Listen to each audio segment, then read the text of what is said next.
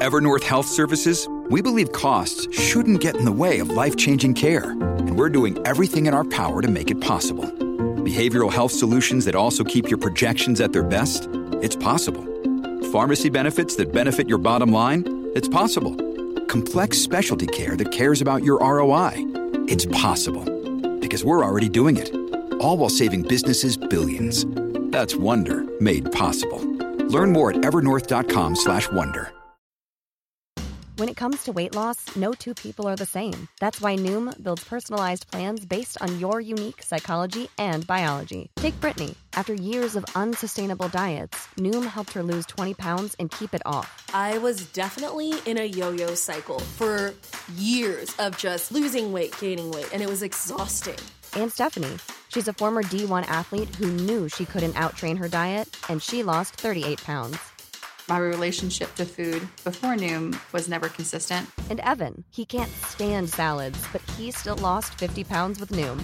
I never really was a salad guy. That's just not who I am. Even through the pickiness, Noom taught me that building better habits builds a healthier lifestyle. I'm not doing this to get to a number. I'm doing this to feel better. Get your personalized plan today at Noom.com. Real Noom users compensated to provide their story. In 4 weeks, the typical Noom user can expect to lose 1 to 2 pounds per week. Individual results may vary. Welcome to r/malicious-compliance, where a stupid Karen learns not to mess with the IT guy. Our next Reddit post is from Yeatsy. So, my name is Mark, and for the past 5 years, I've been working at this mid-sized tech company. It's been great, or at least it was until 6 months ago when we got a new HR manager, Susan. Now, Susan is the kind of person who loves rules a bit too much. She came in with this idea to revolutionize the workplace, but all she did was implement a bunch of unnecessary and strict policies. The one that really got under everyone's skin was her new attendance policy. It stated that if anyone was even 1 minute late more than 3 times a month, they'd face immediate suspension without pay. No excuses, no exceptions. This was crazy considering we're all seasoned professionals, not school kids. But Susan was adamant, and the policy was enforced to the letter. Now, usually I'm very punctual, but life happens, right? Just my luck. I ended up being late 3 times in 1 month. The first was because of a massive traffic jam. The second was due to a power outage that killed my alarm. And the third, well, I overslept. Each time I was barely 5 minutes late, but Susan didn't care. She slapped me with a suspension notice. I was fuming, but then I remembered something important, our employee handbook. I read that thing cover to cover when I first started, and something about the suspension policy stood out to me. I dug up my copy and found the section I was looking for. The policy stated that suspended employees must leave company premises immediately and are not allowed to engage in any work-related activities during their suspension. A plan started to form in my head. You see, at that time, I was in the middle of a critical project for a major client. It was a huge deal for the company, and I was the lead developer. Without me, the project would grind to a halt. So, I decided to follow Susan's policy to the letter. The next day, I walked into Susan's office and handed her the suspension notice, along with a printed copy of the employee handbook suspension policy. I told her, as per the company policy, I'll be leaving the premises immediately, and I will not partake in any work-related activities during my suspension, including the Johnson project. The color drained from her face. "You can't just leave the Johnson project," she exclaimed. But I just shrugged and said, "Company policy, Susan. I'm sure you wouldn't want me to break the rules." I gathered my things and left the office. The fallout was immediate. The project team was in disarray without me, and the client was getting antsy about the missed deadlines.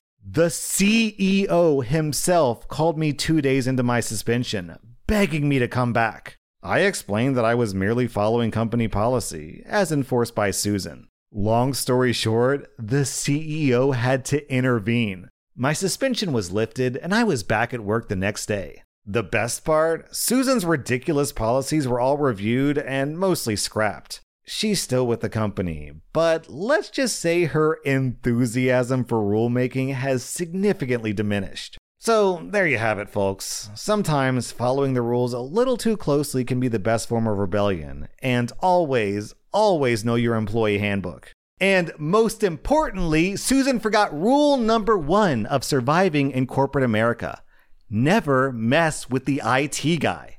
Our next Reddit post is from a trucker's thoughts. I work for a freight delivery company, drive a semi-truck, and usually go out on 10 to 15 deliveries a day. Our policy is that when you deliver to a residence, you have to take a picture with the work phone as an additional proof of delivery. This has changed so that now, if the delivery receipt says residential, you have to take a picture of it, regardless if it's going to a business or a house. There are so many small details on that delivery receipt that can get missed, so this is an important detail. One day last week, I have a delivery for Laura Lopez. It was being delivered to a construction company that Laura is an employee of, but the receipt doesn't say that it's residential. I make the delivery and leave, no picture.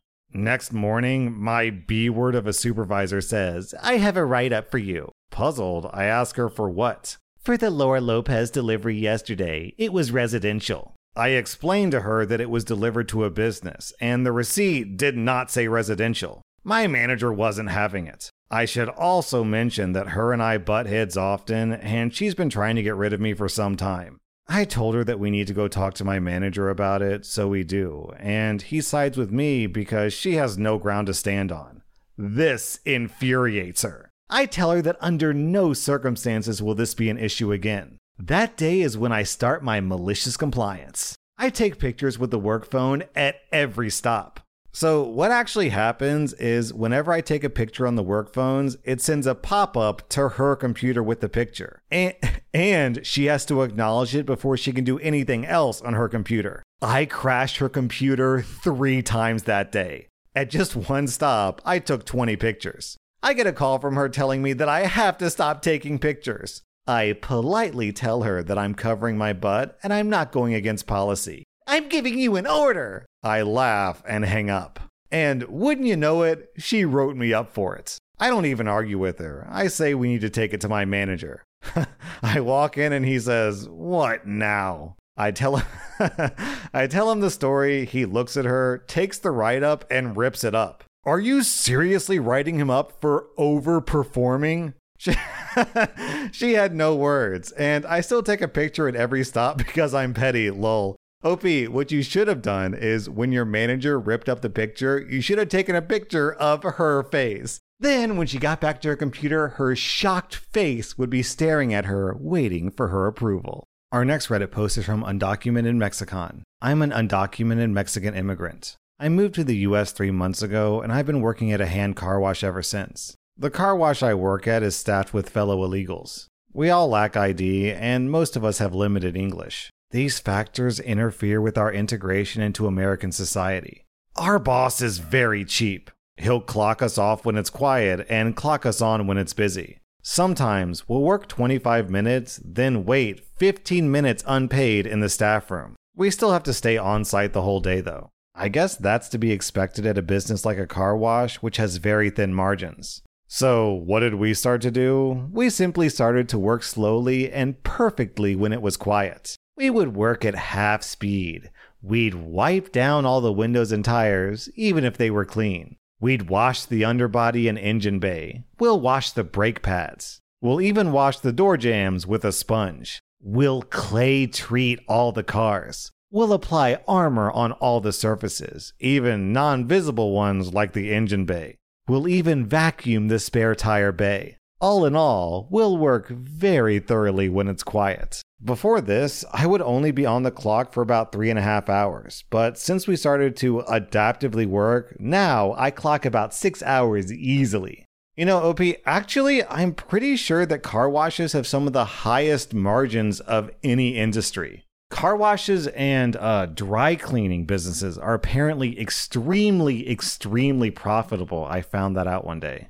Our next Reddit post is from Restless Dragon. I'm a disabled veteran, and at the time this actually happened, I was solely depending on my walking stick. I couldn't walk more than 10 feet maximum without assistance. I was asked by a friend to be a bridesmaid at her wedding. She quickly proved herself to be a bridezilla from hell, and everything had to meet her vision. Everything had to fall within her very rigid scope of what the aesthetic should be. She made a couple of what she claimed were innocent comments about my walking stick. I offered multiple times to not be a bridesmaid, and I would assist in any other way that I could help. She refused every offer and insisted that I had to be a bridesmaid. Then I heard from another close friend, also a bridesmaid, that she was very upset that I was insisting on using my walking stick. Apparently, the bride made a comment that she was just going to hide my walking stick and I would just have to go without it. According to this mutual friend, the bride had tried to laugh it off as a joke. Well, there was no doubt in my mind that the bride was going to have my walking stick go missing, so I made arrangements. Sure enough, the wedding rolls around, and while I'm getting my hair and makeup done, my walking stick disappears. I was not happy, and I told everyone that I have to have it back. I cannot walk down the aisle without it. The bride insisted that she didn't know where it was, and she looked everywhere, but I was just going to have to make do. I said, "So after you joked about taking my walking stick, it goes missing, and you want me to just make do?" Her exact words were, "You'll just have to do what you can do to get up the aisle." Cue malicious compliance. I texted my boyfriend. He went out to the car and brought in the mobility scooter that I had rented just in case I needed it. I had him put the scooter out of sight where we could get to it easily, and then here the other bridesmaids physically supported me. We made our way to the back of the hall for the start of the ceremony. The bride had been talking to her father and not paying attention, so she didn't see the scooter until she started to walk down the aisle. And what does she see? Her 3 bridesmaids. 2 of them standing tall, and then me sitting on the most hideous-looking, multicolored with sparkles mobility scooter that I could find. If looks could kill, she would have destroyed me. Within seconds of the ceremony ending, my walking stick had been found. She and her new husband brought it over to me, told me it had been found, and I could get that god-awful scooter back out to the car. I mustered up a tear and told her I was so sorry, but I was in so much pain from having to try to walk without my walking stick that there was no way that I would be able to go without my scooter. I am very proud to say that the scooter is in over 90% of her wedding photos. OP, what I thought you were going to do was literally crawl down the aisle, but I like your idea a lot better. Our next Reddit post is from Honest Star. I worked for a company with great pay and benefits, one of which was vacation days. I worked there for years without any performance or attendance issues. I was also an employee who wouldn't work overtime. I gave 100% while I was at work. That's all I have to offer. Other than that, no issues. Each year, I would pre-plan my vacation days. We had to put our plans in a calendar for approval, and I wanted to receive my approval before confirming my plans, so I did everything as early as possible. I had no vacation request problems for years, and I didn't hear of other employees having issues with their vacation time or pay. Then, one year, all of a sudden, after using all but 4 of my vacation days, management said that I had no additional paid vacation time. I reviewed our online handbook, gathered my requests and approved time off, and checked my pay stubs to verify the paid vacation days that I'd taken thus far. I presented everything to management for research. My direct manager said that he checked and that I did not have 4 additional vacation days like I thought. That was not good enough, so I asked him to forward this to his manager. His manager said the same thing.